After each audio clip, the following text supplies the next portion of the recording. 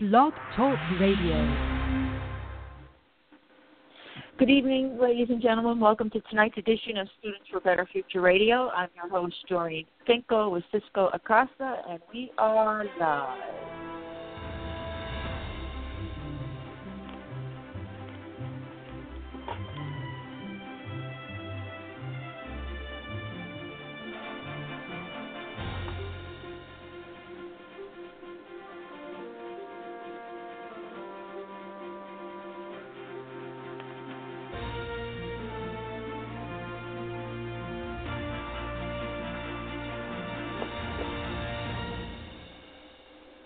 And once again, hello everybody. Welcome to tonight's edition of Students for Better Future Radio, sponsored by the 501c3 nonprofit, studentsforbetterfuture.com.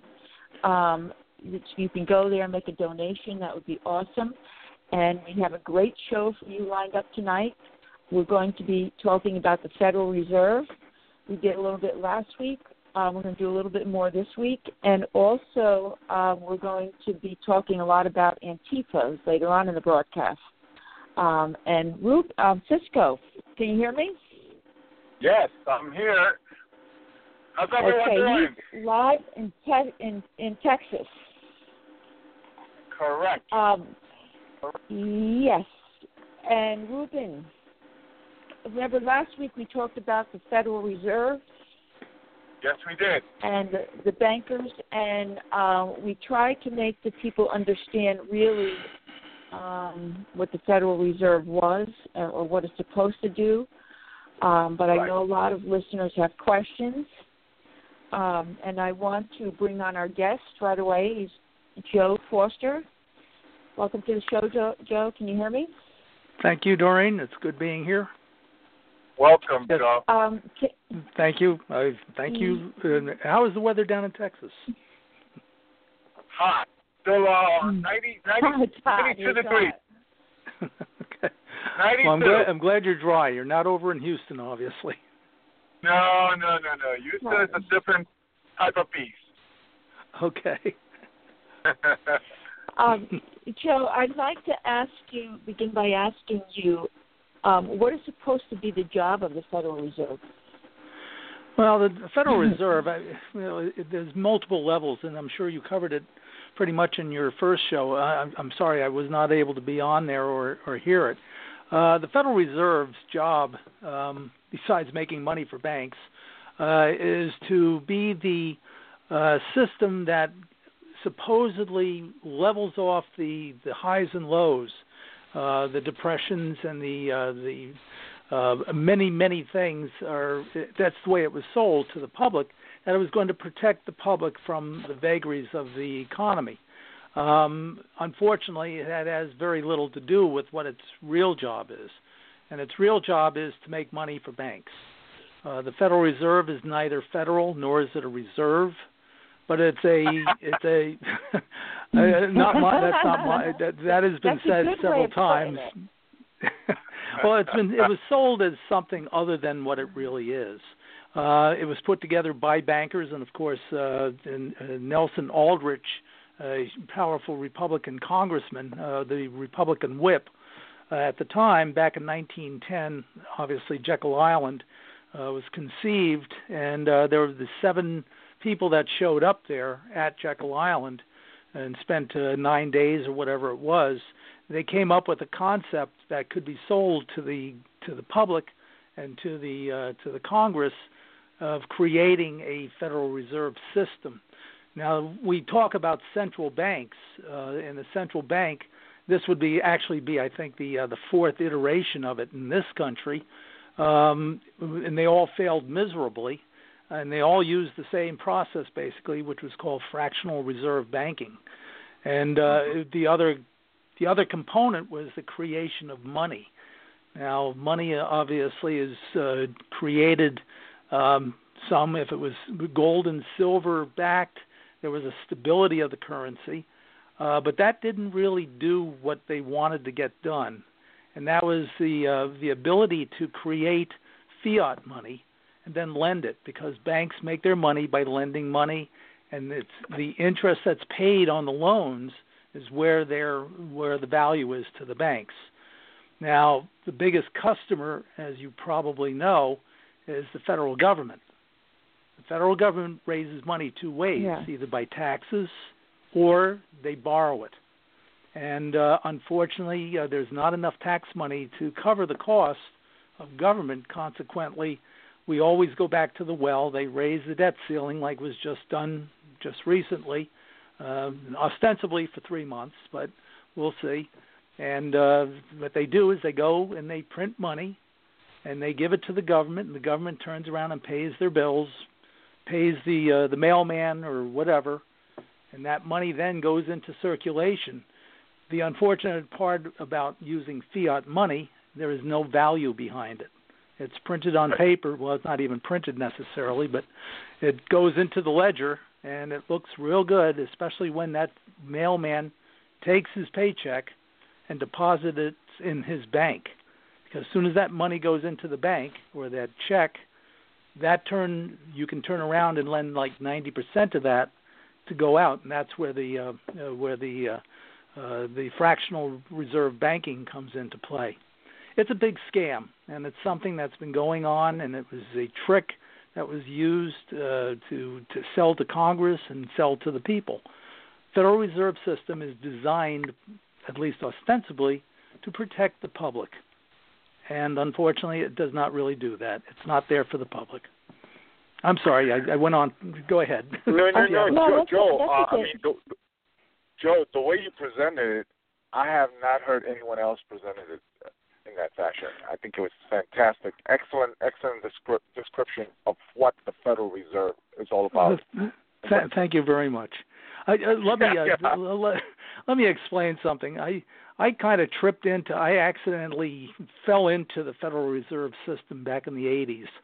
I was hired by a large securities firm, and we basically built a commercial bank from the ground up.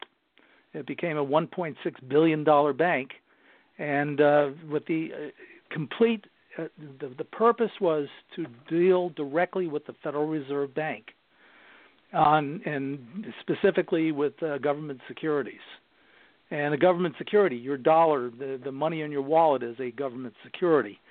Is there value behind it? Well, there hasn't really been gold or silver behind it in a number of years, so it's basically a piece of paper, and that's basically what the Federal Reserve deals in. Now, the way they modulate the economy is they put securities into circulation, they take securities out of circulation. And it's done by interest rates. And, of course, we've had basically zero interest rate for the past number of years. So that boosts up Wall Street, but it doesn't do a heck of a lot for Main Street, if you will. Right. It's also the last arrow in the quiver for the Federal Reserve because they have no more tricks up their sleeve and they can't go on forever operating at zero interest rates. So the printing of money is absolutely critical as far as raising the debt ceiling and all the promises that are being made about infrastructure, the defense. We have a $20 trillion bill that has to be paid at this point, and there's really nothing behind it. So, but my experience with it, I cleared my first government security on behalf of the parent company in December 9th in 1986, and that was the first since the Great Depression. And basically, what it represented was the tearing down of the laws that were put in place because of the Great Depression, ostensibly to protect us from the another Great Depression, and that was CIBA and Glass-Steagall. Glass-Steagall, they've been tinkering with that now ever since that 1986 or the mid 80s. And it's running. We've had problems. As a matter of fact, our last bubble, the real estate bubble, if you follow government securities, they use Ginnie Mae and Fannie Mae and all these quasi government agencies that are underwriting mortgages. Well, that's a scam, too, because there's no value. What they're doing, they were giving mortgages out to people that they knew could not pay them.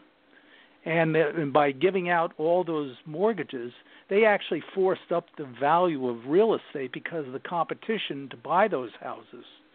Until finally what happened, the bubble burst in 2008, and we saw the fallout from it. Now, that is going to happen again. I can almost guarantee that. And that is the scam that is being perpetuated here. That's the reason you have people like Ron Paul and then Rand Paul, his son, asking that the Fed be audited. And that is absolutely critical, because if you don't know, and they are not making it open kimono, the Fed has to be audited. Number one, we'll find out exactly how much gold is in Fort Knox, but we'll also see what their real financial picture is, and it ain't going to be pretty. Well, as I mentioned to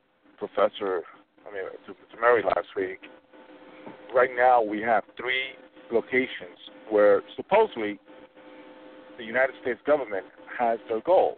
That's West Point, that's Fort Knox, and the other one is the Federal Reserve Bank of New York. Right. Yep. And according to a lot of the foreign governments that I've been researching and inquiring about, a lot of the foreign governments are getting very nervous because the United States government has put, and the Federal Reserve has put a holding of 7 years before they can return the gold back to the respective country. And a lot of countries like Germany and France are saying, what's going on? Why is Steve Mnuchin going to Fort Knox? Is there, so there's a lot of mystery behind, and there's a lot of constant worries by foreign governments of if the actual gold is there. Absolutely. In those there may be gold there, but nobody knows how much. Okay. Is it all gone? I'm not sure about that, but is how much is actually there that is considered a reserve, especially since we're off the gold standard.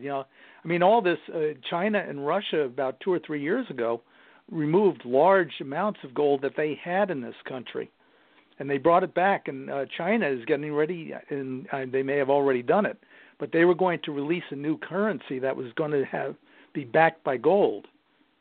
Now, right now, the dollar is still the world currency, but the world currency changes every 75 or 76 years. It's time for the dollar to relinquish that claim of being a world currency. My guess is it's going to be the yuan, or it's going to be something else that will have some value behind it. This is where we're in a very dangerous place right now, I believe. Because of that, once your currency loses that stature, it's going to be it's not going to be pretty. I brought up last week that I think we're heading for a cashless society. We have countries like India already implementing a cashless society. We have countries in Asia and Europe that are beginning to experiment. Some of the major banks in Europe are saying we're not basically taking any money beyond 5,000 euros, because they want to start moving people away from the actual physical fiat. They want to go eventually down, to a cashless society. Yes. Total agreement with you, and that's a scary. That's really a scary thing, because even the cryptocurrencies are, they're in a state of flux right now. Bitcoin, and there's several other iterations of that coming out. Even the Bank of America was experimenting with it. But the big thing about Bitcoin, it eliminates the middleman, like that clearing government securities with the Federal Reserve Bank of New York on behalf of the parent company. We were a middleman, and we were getting our fees because we were acting as the middleman. Also, it's the power and prestige of the Federal Bank of New York, Reserve Bank of New York. But even there, we were never able to get to the point because, here's the problem. The concern, and this is Paul Volcker's concern at the time, was that we were a commercial bank, and we built it from the ground up. There were 25 of us in the bank, and basically we could do everything that a bank could do. We could make demand deposits, loan processing. We had everything. We could create all types of different investment vehicles.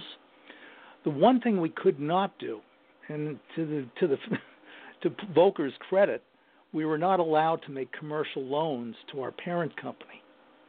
And the reason being is all those liabilities that we capture, which are deposits, our customers' deposits, if we turned around and lent them to the parent company to, fund the securities trading, which was in the billions of dollars even back then, if everything went belly up. And I was there for the largest loss by a single trader in government securities at the time. If we had financed that whole thing, the taxpayer would have been on the hook for it. So they said that you could do everything that a bank can do. You can make car loans, you can make house loans, but you cannot make a commercial loan to your parent company. And that was the key. What they were hoping for is that we would be able to finance our intraday trading and not have to go to a correspondent bank to finance that trading. And like I said, that was in the billions of dollars. So we did it for 5 years, almost 5 years, and very successfully, but we still had to go to correspondent banks to have them fund our trading. I know it's a little bit tangential, but it had everything to do with the Federal Reserve, how they operate, what they do, and what we did, and what all the money center banks, because the Federal Reserve, remember, they built a system, and there's 12 Federal Reserve banks in the country, the most powerful of which, Federal Reserve Bank of New York. But the reality is, it's a central bank, and it's a central bank that can print money. Okay, and that money that they print, even though there's a lot of fancy algorithms and formulas and processes and laws that they have, essentially they still print fiat money. That's what it boils down to. Now, they not only do that, but they lend money, and you mentioned it early on in our conversation about the World Bank, with the International Bank of International Bank of Trades or whatever. And then you have the Import-Export Bank. They're all joined at the hip. And basically they take that fiat money and then they lend it to one another. And then you're back into this fractional reserve, because if I borrow $1,000 and I want to invest it, or if I get $1,000 deposit, I can take $900 of that and lend it out to somebody else. I have to maintain a 10% reserve. Well, that 10% reserve is only sitting there to preclude a run on the bank. But the problem is 10% does not cover all the deposits that are in there. That means you have to go back to the same situation that they had back in during the crash, of the Great Depression. The banks will run out of money if there's a run on the banks. And that's the reason all these things that are taking place internationally as well as within the country are, it's kind of scary, because everything is built on emotion. Wall Street's built on emotion. And if everybody's feeling good, they're investing and they're doing this, that, and the other thing, and everything chugs along. But as soon as people get panicky, then it's a different story, because now things happen like the run on the banks back in the Depression. So, in fairness, the Federal Reserve System is part of that, is to preclude that happening again. They try to protect, sort of, that will not happen. But the problem is they overmanage, and the whole concept of fractional reserve banking is, it's a house of cards. Eventually, it gets to a point, then it collapses. Fantastic. We don't have to go back to the Great Depression to actually see a run on the. No. Let's take a look at the situation happened in Cyprus. Sure. Cyprus is a perfect example of how there was a run on the bank. The only thing that the global economy was lucky is that Cyprus is a very, very small marginal country. But what was the intervention of the European central banks, basically, and the Cyprus government? You know what, guys? This is your cutoff. You cannot take more than this. So they basically kept you away from the money. That was a perfect example. As a matter of fact, I think that was a test run for what? Yeah, well, they did it. They did it in Greece as well. Afterwards, they did it in Greece. Yes, correct. Yeah. And they'll do it here too. As a matter of fact, they already put certain laws in place, and I haven't followed it real closely, but as of January 1st, I mean, taking money out of the bank is becoming you have to go to the government to basically ask their permission to do it. If you have $100,000 in the bank and you try to withdraw $100,000, guess what? There's going to be a lot of pushback, and there's going to be a lot of red tape before you can do that. And back to what you said earlier about the everything going electronic, they are also that we are not too far away from that happening. They're already trying to remove, I think, $100 bills from the circulation. Exactly. Yeah. And that's only the first step. The other thing is, the scary thing about these chips. Okay, the chips. You have them in your cards, and right now you have your smart cards and everything like that. There are actually people, there are companies that are implanting the chips in their employees, and those chips can have everything on it, including, your ability to walk to a scanner. Doors will open for you, but you can also take you go and check out at a store, it'll automatically debit your account. That is what they're trying to do, and now what they will do with that. The success of that, the argument for it, for some people, is that it eliminates the underground economy. A third of the economy is not captured. That means the taxes are not captured on it. But what you're giving up, I mean, if you want to talk about something like the mark of the beast, that's it. Make no mistakes about it. Do they know if these? I wonder, do they know if these chips that are implanted can cause cancer? I have not heard that. Is there any information on that yet? My guess is that it is so low voltage, you're getting a lot more danger from your cell phones than you would be getting from those chips. But that's not an argument for it. I mean, it's just the reality is they don't have to be very powerful to work. Your cell phone needs You need to be able to transmit a signal a certain distance. So that takes more power. We have a company in Wisconsin that's basically implementing that chip. Of course, they say it's voluntarily. Basically, it's voluntary today, maybe mandatory tomorrow. Exactly. I mean, they're not going to come out. I keep telling people, they're not. You have to realize this. They're not going to come out and say you're going to have to do this. They're going to come and disguise a scheme to fool people to get them in. And you have to use your critical thinking and say, what are they trying to do, and who's going to benefit from this, and why are they trying to do it? And unfortunately, a lot of people in our country, their critical thinking skills are very, very non-existent. I mean, they're non-existent. They're not taught anymore. Critical thinking is not taught. I'm wondering if they'll sell it to the people like for example, you're going to lose your child if you don't install a chip in him or her. Yeah, and people are falling for that. They're falling for. Well, look, they started with the animals. They made it mandatory that if you take an animal out of a shelter, that the chip is put in. Yes. I mean, this is incrementalism because now we're used to it. All our animals have chips. Right, and does it has tracking device on it, right? Yeah, you're not going to lose your dog. Well, the tracking device, that's another story. Now, they have the technology, and that is possible. Are you going to waste it on a dog? No, absolutely not. That tracking technology is already being used within an inch of our lives on our cell phones and our computers, our cars. I mean, all the cars right now have gumstick computers in them, along with the GPS, and now they have cameras. Forward-looking and back and rear-looking cameras. Those can all be remotely controlled. Yes. People don't realize this. I mean, the day of 1984 is here. George Orwell. Yeah. George Orwell is coming to reality. Absolutely. I mean, I sit here every day thinking about this and say, God, where is the relief from this? And there doesn't seem to be a lot of it at this point.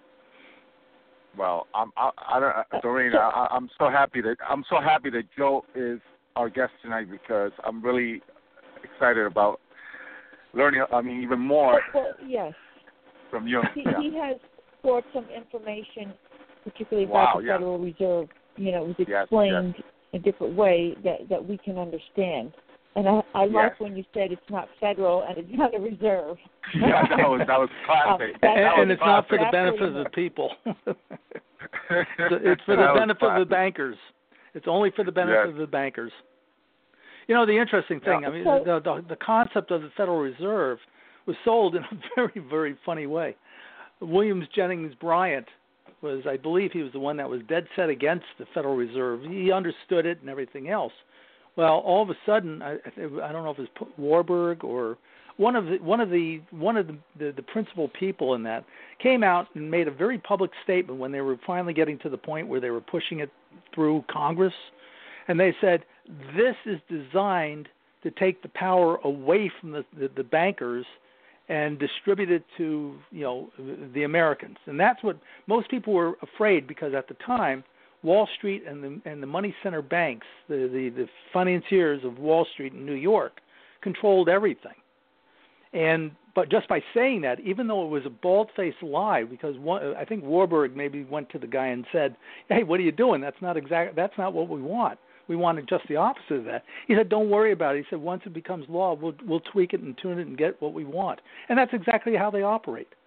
It's not only there; they've been operating that way for years. We get a piece of legislation, and next thing you know, it's been turned to a something that nobody really wanted, other than a handful of people that are probably oligarchs that are the ones that are going to benefit from it. The rest of us are going to suffer. We pay back all these bailouts and everything else like that. They're paid back by fiat money, and that fiat money does nothing but create inflation, and inflation is the hidden tax on the people. And it was designed to operate that way. It's been operating that way since day one. Yeah, and the people don't see that. No. We're fat, dumb, and happy. We go through life, as long as we can go to a movie and go out to dinner from time to time and have a glass of wine, life is good.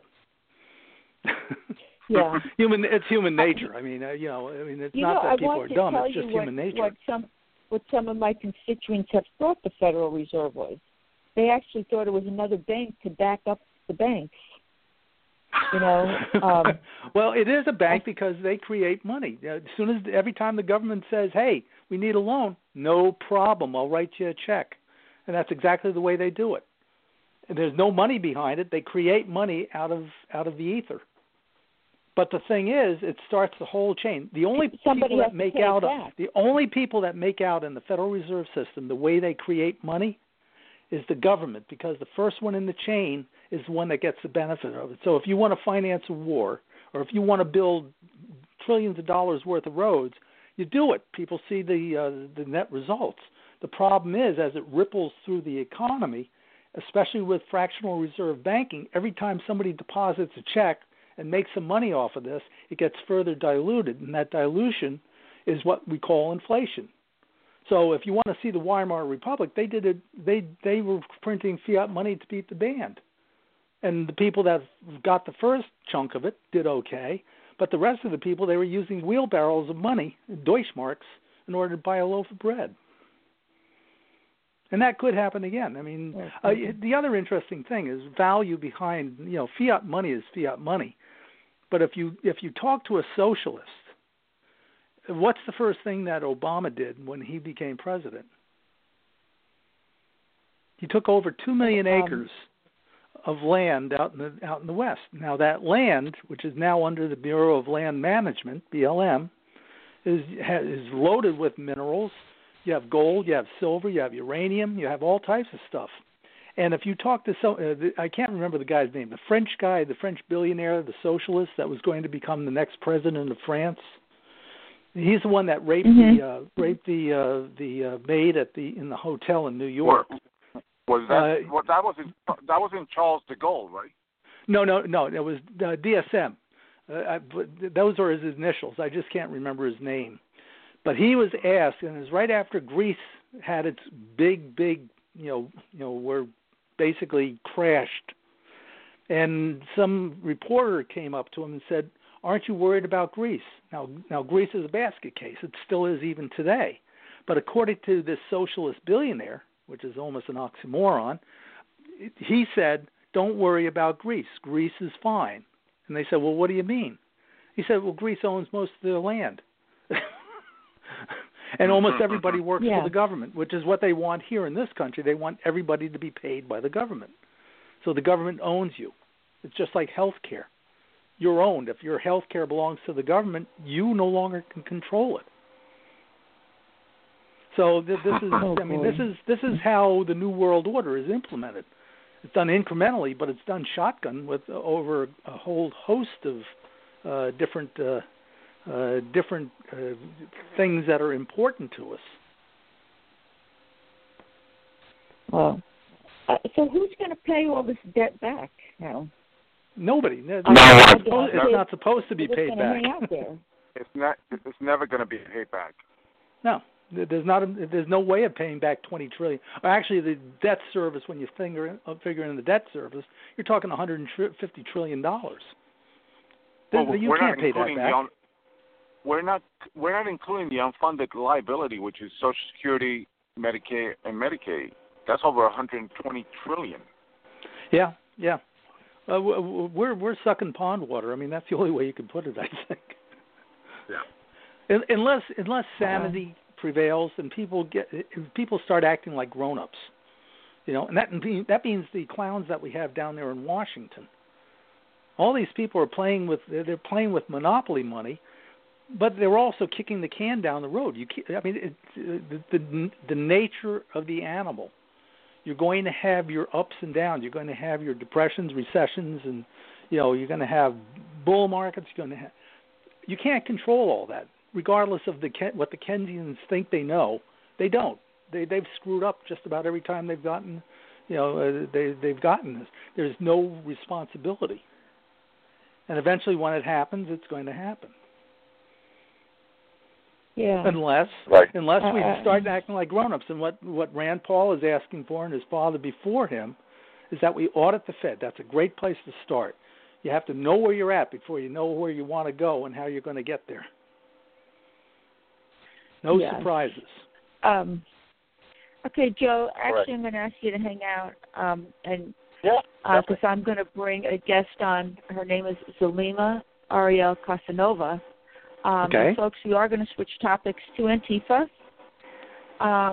So hang out a minute. Let me see if I can bring her on. Hello, Zulema. Can you hear me? Yes. Hi. Yes, I can. This is Doreen, your host, and Cisco Acosta is on. Hi. And we also have our guest, Joe Foster. Good. How are you? Hi. How are you doing? How are you? Zulema, correct me if I'm wrong, but you've been doing a lot of research about Antifa, correct? I have my a little bit of intel on Antifa and what their group is mostly about, and what their movement really is, which isn't a whole lot of anything except for destruction.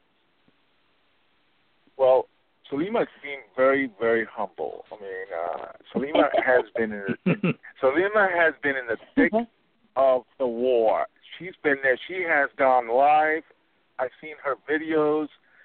She's doing what a lot of Americans should be doing out there, basically defending the country. I mean, I have such respect for her to be out there with fellow. You're welcome. I mean, because they're overwhelmed. There's more of them than us in there. I mean, Correct. Not in the whole country, but in those particular rallies that I saw, Zulema was one of the very few out there. So go ahead, Zulema, because it's definitely you have a lot of information to tell the American people on what's really going on there in those rallies. Yeah. Well, definitely everyone has seen the Berkeley rallies. I'm from California, and I'm not very far from Berkeley. As a matter of fact, I'm right in Sacramento, the capital city of California. So I've attended all of the Berkeley rallies, and from the very beginning, it was a big eye opener of what Antifa really was all about, and it promotes just absolute hate.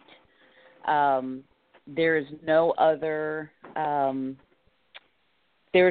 movement to their group but just to be destructive and incite hate for no reason, really.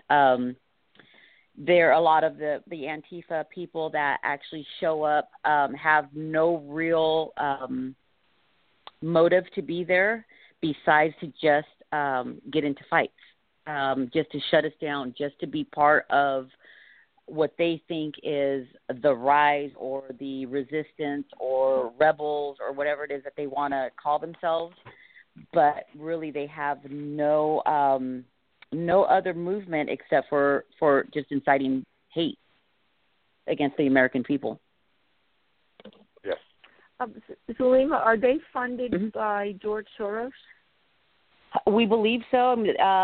There's been a lot of you could find it anywhere, almost on any ads. I'm not sure how the ads are nationwide, but here in California we have Craigslist, and there's just ads upon ads of people that will hire you for to go out to do the counter protest or to do part of the resistance, and you get paid for it.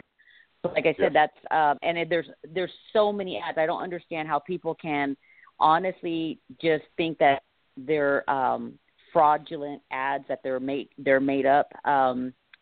They have people, the Antifa groups actually have live videos of themselves recording, asking people to come out to call in, and they get paid just to incite riots, just to incite and resist against the patriots when we go to our, free speech rallies or, for instance, like the Patriot Prayer.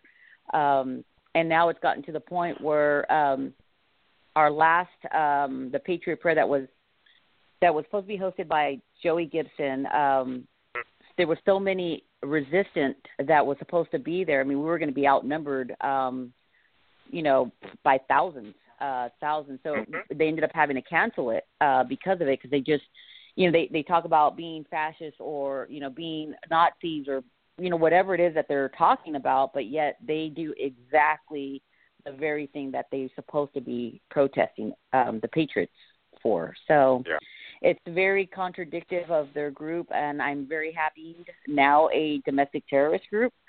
So we are hoping when we do have our rallies that there's less what of is them. their mission?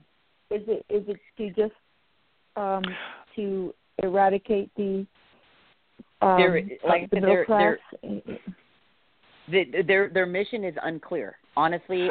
Like I said, the last Berkeley, we went to the Berkeley rally where they showed up. There was thousands of them. I showed up. It was me and two other people, and we marched in silence. I mean, we don't go in there to create problems or to get into any kind of heated arguments or anything or put ourselves in danger. So I went in there and I was right in the middle of everyone. And, they talk about, no racism, no KKK, no neo-Nazis, free speech, and I was right along there letting them know, that's what we want as well. Us as patriots, as Americans, we want all of those things too. So I don't understand why you are resisting us. It makes no sense. Salima, go ahead, Joe. I was just going to say, if I can just interject one thought here. First of all, there's the old adage, you have a hand above the table and a hand below the table. Everybody is focusing on the hand above the table, but the real damage or the real reason that all of this has taken place has nothing to do with what it looks like. This has nothing to do with Nazism or fascism or whatever. Basically what it is, it's neutralizing an organization that has stood for those things that are between our country and the implementation of that quote-unquote New World Order. Correct. Right.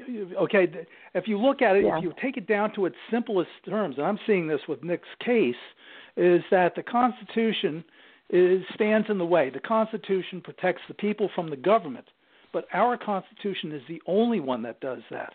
Every other constitution protects the government from their people. Now, in order to get to that tipping point, and Gorbachev is a great, he is the poster child for this whole thing. Gorbachev's goal is to implement that new world order. And if you follow the history and everything else, it goes back to the Fabians, it goes back to Cecil Rhodes and the CFR and all that. It's been pushing in this direction ever since. Even communism, like we take a kind of a simplistic look at this and we say, well, this is all a bunch of communists. No, not really. Communists are nothing more than a tool of what the ultimate goal is. And the ultimate goal is chaos, because out of chaos comes order. And the order that they're trying for is something that has nothing to do with the violence that you're seeing at these rallies. They are nothing more than a neutralizing point, trying to wear people down to where we give up those things that we hold so dear, because once we lose them, they're gone forever. Correct. And the Federal Reserve, what we were talking about earlier, is all part and parcel of this. They're not separated. They're all joined at the hip. So I'm sorry. One of the things about Salima and the groups that are participating in this is that these groups, Antifa and BLM, are trying to neutralize and curtail free speech that is coming from patriot Americans.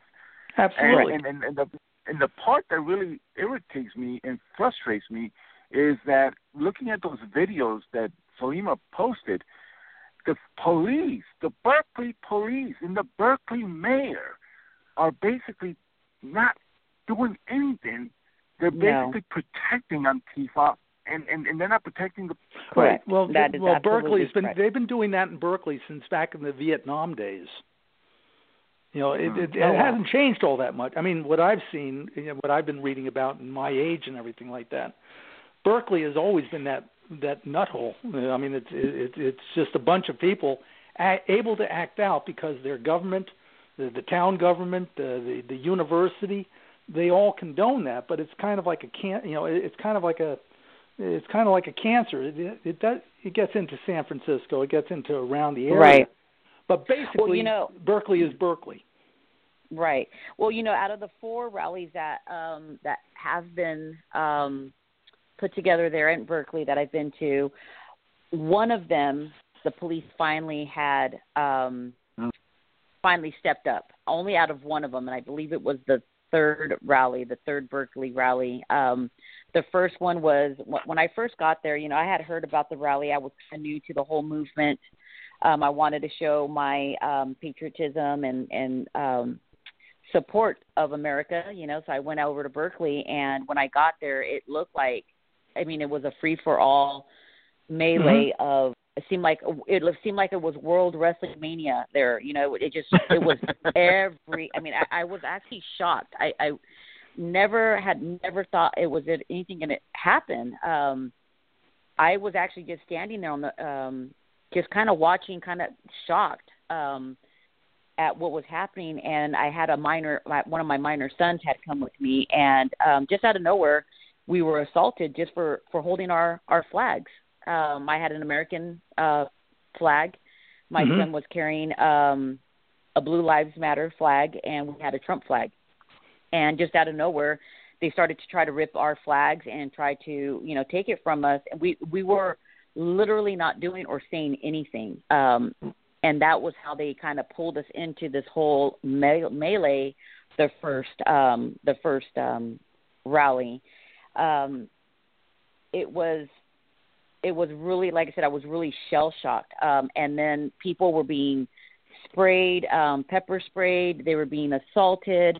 A lot of our elderly patriots were on the floor because they were being assaulted, and the police did do nothing. I was absolutely shocked to see that they were just standing down. And a lot of us were running towards the police to be somewhat protected, and they would just keep moving back where they almost didn't even want to be anywhere near any of the people that were seeking help. Second one was the only way they will intervene is if you're going to get killed. basically, I mean, they had. Well, to even then, it doesn't sound like they were overly motivated. What it was like we were asking for help for some of the patriots that were on the floor, like bleeding and assaulted, and we would ask them to come over and help. And they wouldn't move. The only way that they would move or even intervene is if the victim themselves was asking for help. The victim. So if you were on the floor and you were unable to get up, you're just kind of on your own. It wasn't unless you actually can get up and crawl your way to the police officers, and then they would give you aid. But they wouldn't even really protect you. They weren't arresting anyone. It just, like I said, I was shell shocked to see the police officers just standing there. And I support our law enforcement. That's one of the very flags that I actually carry with me all of the time is Blue Lives Matter flag. So it was very appalling to see that these people that took an oath to serve and protect were ordered to stand down. And I felt bad in a sense. I didn't really blame them because I know that they're just following orders. They have families that they have. They don't want to lose their jobs either. So I kind of understood it, but at the same time, very disappointed. And the second rally was a little bit. The police still didn't get involved, but we had a lot better security. The second rally. We were able to keep Antifa away, but they were still throwing M80s. They were throwing frozen water bottles at the Patriots. They were spraying us. They were throwing bag-filled urine and feces. It was really again, just upsetting to see that the police officers did not move in at all. But the security that we had the 3 percenters, We the People, some of the Proud Boys that were there. They were all there to help with security, and they were able to at least keep them off the park so that the ones that were there to hear the free speech or all the speeches that were happening, we were able to at least listen in peace. And then it wasn't until the third rally that the police actually finally came in, and it was very peaceful. Actually, and I don't even think Antifa really showed up. There was a few people that showed up, but it was very peaceful. We had a very good time. We enjoyed all the speeches, and we've even have the other side, people that are resistant speak at our rallies as well, because we do believe in listening to everybody's side, giving them that platform. Whether we agree or disagree, we are there to give. I mean, that's the whole purpose of our, constitutional right is that free speech. No matter how upsetting it can be, it is everyone's right to speak what they feel and believe. And Salima, correct me if I'm wrong, but the host of one of the rallies, Joey Gibson, he's half Japanese. Well, correct. They were calling Joey Gibson, who's half Japanese, a Nazi, and then they were saying that the Patriots are racist because they dislike LGBTQ, lesbian, gay, bisexual, transgender, and one of the speakers, she's I think a transgender, right? Yes, correct. She, I believe you're speaking of Amber. She's a transgender. Amber. It's so funny because, like I said, if you go to our rallies and you see the people that put the rallies together and the people that are actually speaking at our rallies, we are more diverse than Antifa themselves. You have Hispanics, you have African Americans, you have like Joey Gibson that is half Asian. We have so many diverse people in our group. And yet you look at Antifa and they're all, white people. So it almost makes like, how do you calling us racist when look at your group, basically? Look at your group. I don't understand. Like I said, the logic is... what this boils down to is perception becomes reality. They are controlling the perception. And they're doing it. George Soros funds Black Lives Matter. He funds Antifa. Various groups that make up the leadership of it. Unions. Most of the thugs that were going out to the Trump rallies were union thugs, and they were paid to be there. So you have to understand that, and George Soros is deeply involved. I can show you photographs of where he's involved with these this new world order. I mean, the top people in the world getting together. He sits right in the middle of them. So he is kind of the face of the oligarchy. And the thing about it is, there's the funding. I mean, if you go back and you look and you track where the money comes from, I mean, it goes all the way to the top government, and it's never-ending funding. Here in my own city, there is so many billboards. I mean, I'm talking about one after another of Rise Against, BLM. And I'm thinking, I can't believe that they have the money to not only advertise, but they're everywhere. And here are little groups, we're trying to get one billboard, and we're all out of our own money, out of our own funding. We're trying to fundraise. We're trying to do all of the ways that we can to get our message out there. And it's almost like we can't even compete because, like I said, the money is never ending on their side. And that's the reason why we get outnumbered at our own rallies. At our own rallies, we get outnumbered. And they're all brought in from outside. You're from your community, basically. I'm going to say, relatively speaking, you're close to where you rally. These people come in from all over the country. That's right. That's absolutely right. It's like I said, it's unbelievable. Like I said, and the thing, the funny thing that when I went to the last Berkeley, I thought it was really amazing because, like I said, I marched in silence. I walked up among the people. I did a live feed.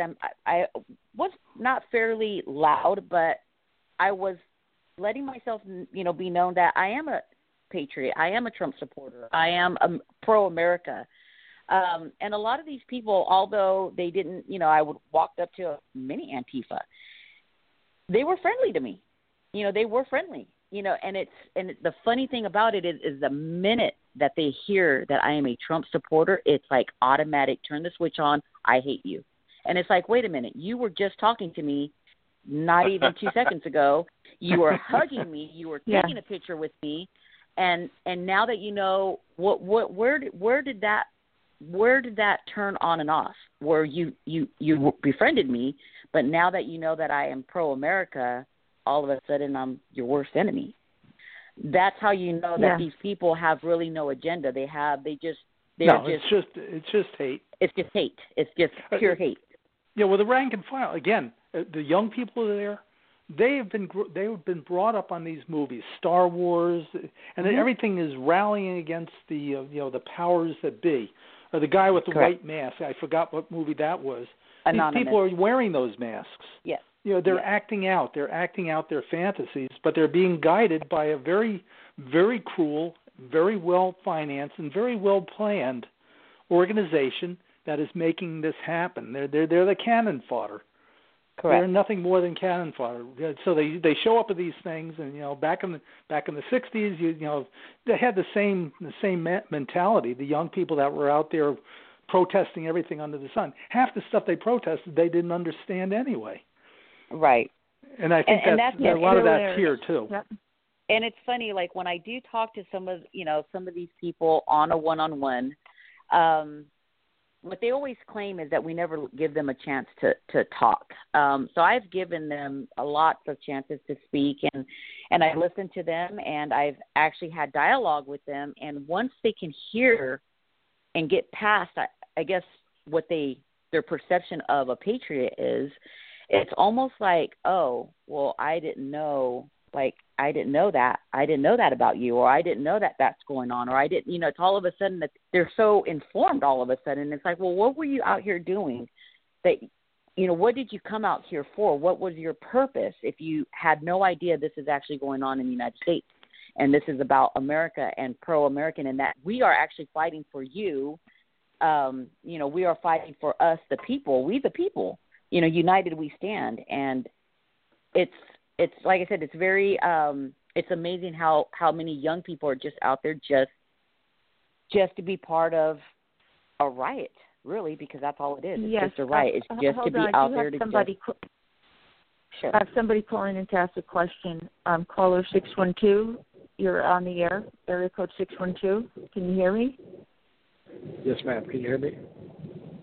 Yes, I can. Want to go ahead and ask? Yeah, thank you for taking my call. I just wanted to say I think a lot of this ties into how, whether it be the left or the communists, whoever they may be, who got into this country and have infiltrated it, starting go back to the 50s and 60s. When they got a hold of the education system, they got rid of the Socratic method and they adopted critical theory. And by doing that, they removed the whole critical thinking aspect of education, and they turned American education into liberal. That's why, a lot of these young people, like I was one of them. I was a hardcore leftist up until the age of 22. And when all you hear is that ideology in school. You turn on the TV, that's all you get is that perspective. You go to the movies, same thing. The news, same thing. You're surrounded by it. And when you got young, impressionable people who don't really know the difference, that's what happens. And that's how, and they know what they're doing. That's why they target younger people. And I feel like the only answer to that is those of us who are patriots, those who know what's going on, is you have to do your best to try to just put the information out and let people get done. Right. If I could just interject here for a second, you're spot on correct. What you just said is spot on correct. Matter of fact, it was back in the early 60s. They switched to the Hegelian method. Okay, the Hegelian dialectic, I believe, in national education, where the reading, writing, and arithmetic actually became secondary to we call it civics, but it's more along the lines of propaganda.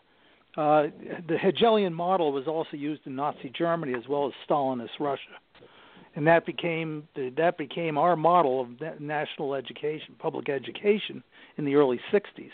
Now, Antonio Gramsci and Saul Alinsky, they were working into this model, and in the '60s is when it really took root. So the brainwashing, if you will, now reaches down into pre-K. So they're getting all of this indoctrination all the way through. We've got 4 generations now of people that are teachers that are teaching it because they never knew anything else. That's how insidious the entire process is. So good catch. I appreciate what the gentleman said. Very good analysis. Yeah. Very good analysis, Caller. Yeah. I just want to say okay.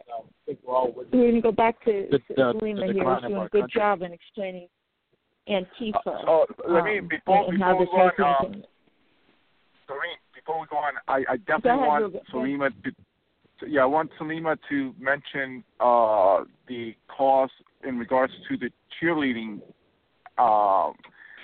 function that you want to promote for your cheerleading group. That it's like a fundraiser, fundraising. I want her to for all our listeners to donate. Yes, absolutely. Right now, I'm doing a fundraiser. We have I coach cheerleaders for youth between the ages of 5 and 14.